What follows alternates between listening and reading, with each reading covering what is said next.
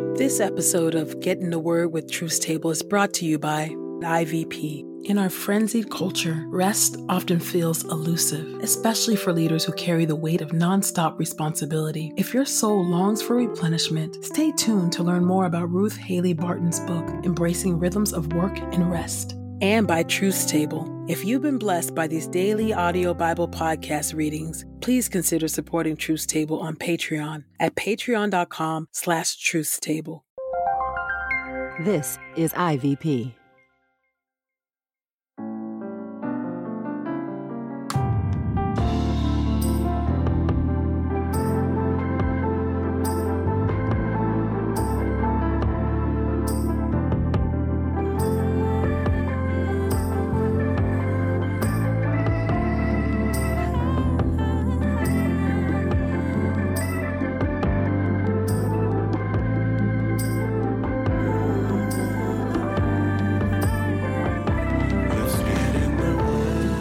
You're listening to Get in the Word with Truth Table. Your word is truth, your word is life. Presented by InterVarsity Press. Your word is truth, your word is life. A daily audio Bible podcast read by Dr. Christina Edmondson And Ekemini Uwan. Let's get in the word today. God's got something to say. Let's get in the Word, and may the Word get in us. Open our eyes that we may behold wonderful things in your word. Old Testament reading, 2 Samuel chapter 14 through 2 Samuel chapter 15. 2 Samuel chapter 14, beginning at verse 1. David permits Absalom to return to Jerusalem. Now Joab, son of Zeruiah, realized that the king longed to see Absalom. So Joab sent to Tekoa and brought from there a wise woman. He told her, "Pretend to be in mourning and put on garments for mourning. Don't anoint yourself with oil. Instead, act like a woman who has been mourning for the dead for some time. Go to the king and speak to him in the following fashion." Then Joab told her what to say. So the Tekoan woman went to the king. She bowed down with her face to the ground in deference to him and said, "Please help me, O king." The king replied to her, "What do you want?" She answered, "I am a widow. My husband is dead. Your servant has 2 sons. When the 2 of them got into a fight in the field, there was no one present who could intervene. One of them struck the other and killed him. Now the entire family has risen up against your servant, saying, 'Turn over the one who struck down his brother, so that we can execute him and avenge the death of his brother whom he killed. In so doing, we will also destroy their heir.' They want to extinguish my remaining coal, leaving no one on the face of the earth to carry on the name of my husband."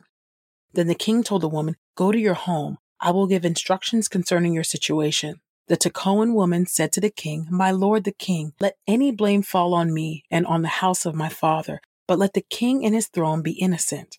The king said, "Bring to me whoever speaks to you, and he won't bother you again." She replied, "In that case, let the king invoke the name of the Lord your God, so that the avenger of blood may not add to the killing. Then they will not destroy my son." He replied, "As surely as the Lord lives, not a single hair of your son's head will fall to the ground."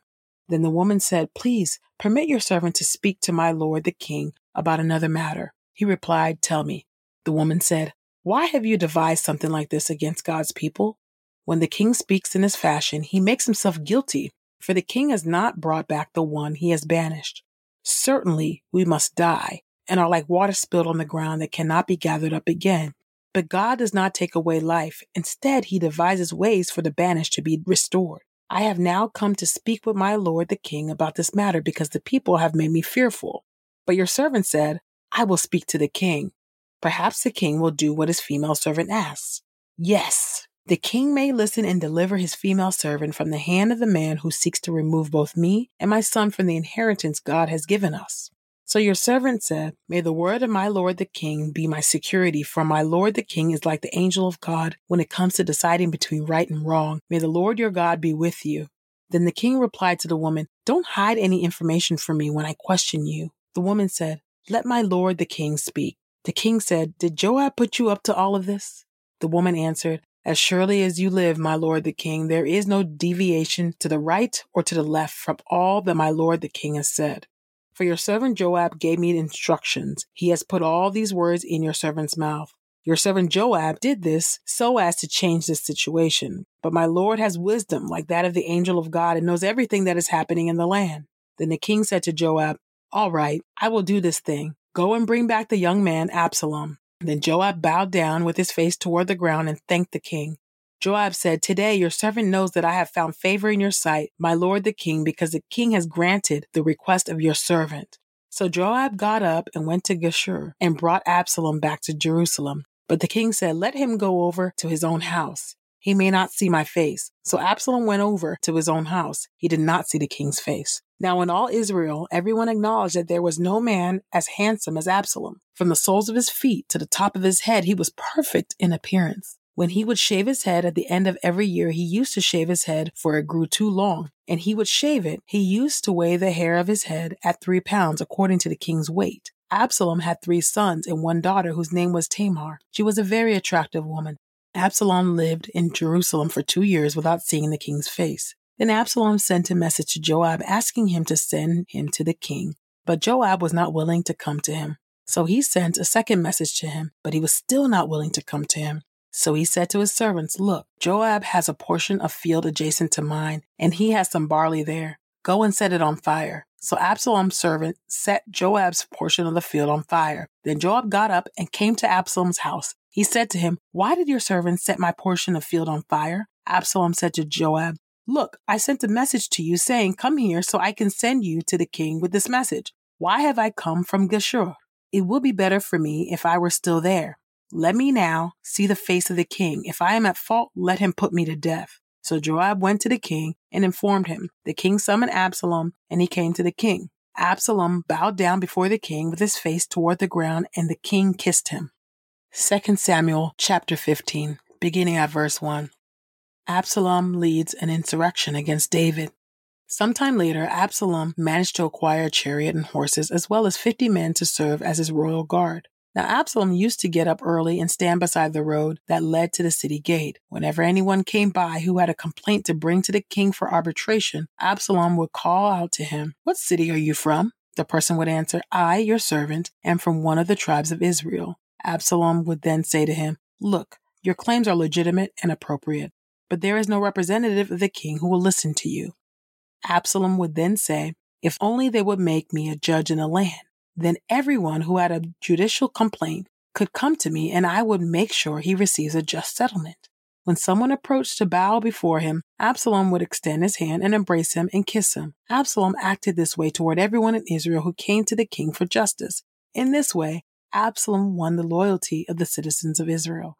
After 4 years, Absalom said to the king, Let me go and repay my vow that I made to the Lord while I was in Hebron. For I made this vow when I was living in Geshur in Aram. If the Lord really does allow me to return to Jerusalem, I will serve the Lord. The king replied to him, Go in peace. So Absalom got up and went to Hebron. Then Absalom sent spies through all the tribes of Israel who said, When you hear the sound of the horn, you may assume that Absalom rules in Hebron. Now 200 men had gone with Absalom from Jerusalem. Since they were invited, they went naively and were unaware of what Absalom was planning. While he was offering sacrifices, Absalom sent for Ahithophel, the Gilonite, David's advisor, to come from his city Gilo. The conspiracy was gaining momentum, and the people were starting to side with Absalom. David flees from Jerusalem. Then a messenger came to David and reported, The men of Israel are loyal to Absalom. So David said to all his servants who were with him in Jerusalem, Come on, let's escape. Otherwise, no one will be delivered from Absalom.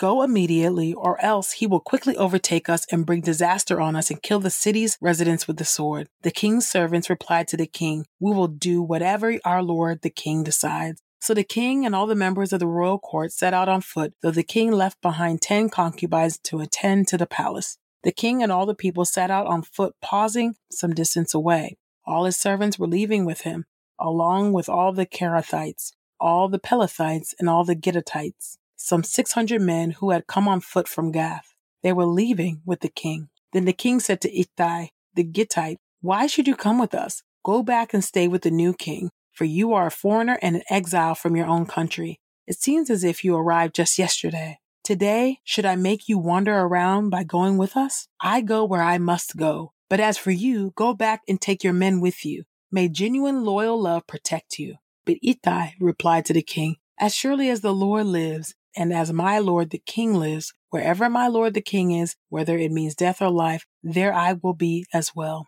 So David said to Ittai, "Come along then." So Ittai the Gittite went along, accompanied by all his men and all the dependents who were with him. All the land was weeping loudly as all these people were leaving. As the king was crossing over the Kidron Valley, all the people were leaving on the road that leads to the desert. Zadok and all the Levites who were with him were carrying the Ark of the Covenant of God. When they positioned the Ark of God, Abiathar offered sacrifices until all the people had finished leaving the city. Then the king said to Zadok, "Take the Ark of God back to the city. If I find favor in the Lord's sight, he will bring me back and enable me to see both it and his dwelling place again. However, if he should say, 'I do not take pleasure in you,' then he will deal with me in a way that he considers appropriate." The king said to Zadok the priest, "Are you a seer? Go back to the city in peace. Your son Ahimaaz and Abiathar's son Jonathan may go with you, and Abiathar. Look, I will be waiting at the fords of the desert until word from you reaches me." So Zadok and Abiathar took the Ark of God back to Jerusalem and remained there. As David was going up the Mount of Olives, he was weeping as he went. His head was covered and his feet were bare. All the people who were with him also had their heads covered and were weeping as they went up. Now David had been told, "Ahithophel has sided with the conspirators who are with Absalom." So David prayed, "Make the advice of Ahithophel foolish, O Lord." When David reached the summit where he used to worship God, Hushai, the Archite, met him with his clothes torn and dirt on his head. David said to him, "If you leave with me, you will be a burden to me, but you will be able to counter the advice of Ahithophel if you go back to the city and say to Absalom, 'I will be your servant, O king. Previously I was your father's servant, and now I will be your servant.' Zadok and Abiathar the priests will be there with you. Everything you hear in the king's palace you must tell Zadok and Abiathar the priests. Furthermore, their 2 sons are there with them, Zadok's son Ahimaaz and Abiathar's son Jonathan. You must send them to me with any information you hear." So David's friend Hushai arrived in the city just as Absalom was entering Jerusalem. Your word is true. New Testament reading. Matthew chapter 20, verses 20 through 34. A request for James and John. Then the mother of the sons of Zebedee came to him with her sons, and kneeling down, she asked him for a favor.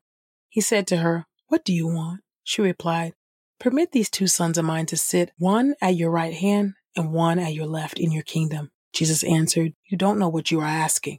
Are you able to drink the cup I am about to drink?" They said to him, "We are able." He told them, "You will drink my cup, but to sit at my right and my left is not mine to give. Rather, it is for those for whom it has been prepared by my Father." Now when the other 10 heard this, they were angry with the 2 brothers. But Jesus called them and said, "You know that the rulers of the Gentiles lord it over them, and those in high positions use their authority over them. It must not be this way among you. Instead, whoever wants to be great among you must be your servant, and whoever wants to be first among you must be your slave. Just as the Son of Man did not come to be served, but to serve, and to give his life as a ransom for many." 2 blind men healed. As they were leaving Jericho, a large crowd followed them. 2 blind men were sitting by the road. When they heard that Jesus was passing by, they shouted, "Have mercy on us, Lord, Son of David." The crowd scolded them to get them to be quiet, but they shouted even more loudly, "Lord, have mercy on us, Son of David." Jesus stopped, called them and said, "What do you want me to do for you?" They said to him, "Lord, let our eyes be open." Moved with compassion, Jesus touched their eyes. Immediately they received their sight and followed him. Mark chapter 10, verses 35 through 45. The request of James and John. Then James and John, the sons of Zebedee, came to him and said, "Teacher, we want you to do for us whatever we ask." He said to them, "What do you want me to do for you?" They said to him, "Permit one of us to sit at your right hand and the other at your left in your glory." But Jesus said to them, "You do not know what you are asking. Are you able to drink the cup I drink, or be baptized with the baptism I experience?" They said to him, "We are able." Then Jesus said to them, "You will drink the cup I drink, and you will be baptized with the baptism I experience. but to sit at my right or at my left is not mine to give. It is for those for whom it has been prepared." Now when the other 10 heard this, they became angry with James and John. Jesus called them and said to them, "You know that those who are recognized as rulers of the Gentiles lord it over them, and those in high positions use their authority over them. But it is not this way among you. Instead, whoever wants to be great among you must be your servant, and whoever wants to be first among you must be the slave of all. For even the Son of Man did not come to be served, but to serve, and to give his life as a ransom for many."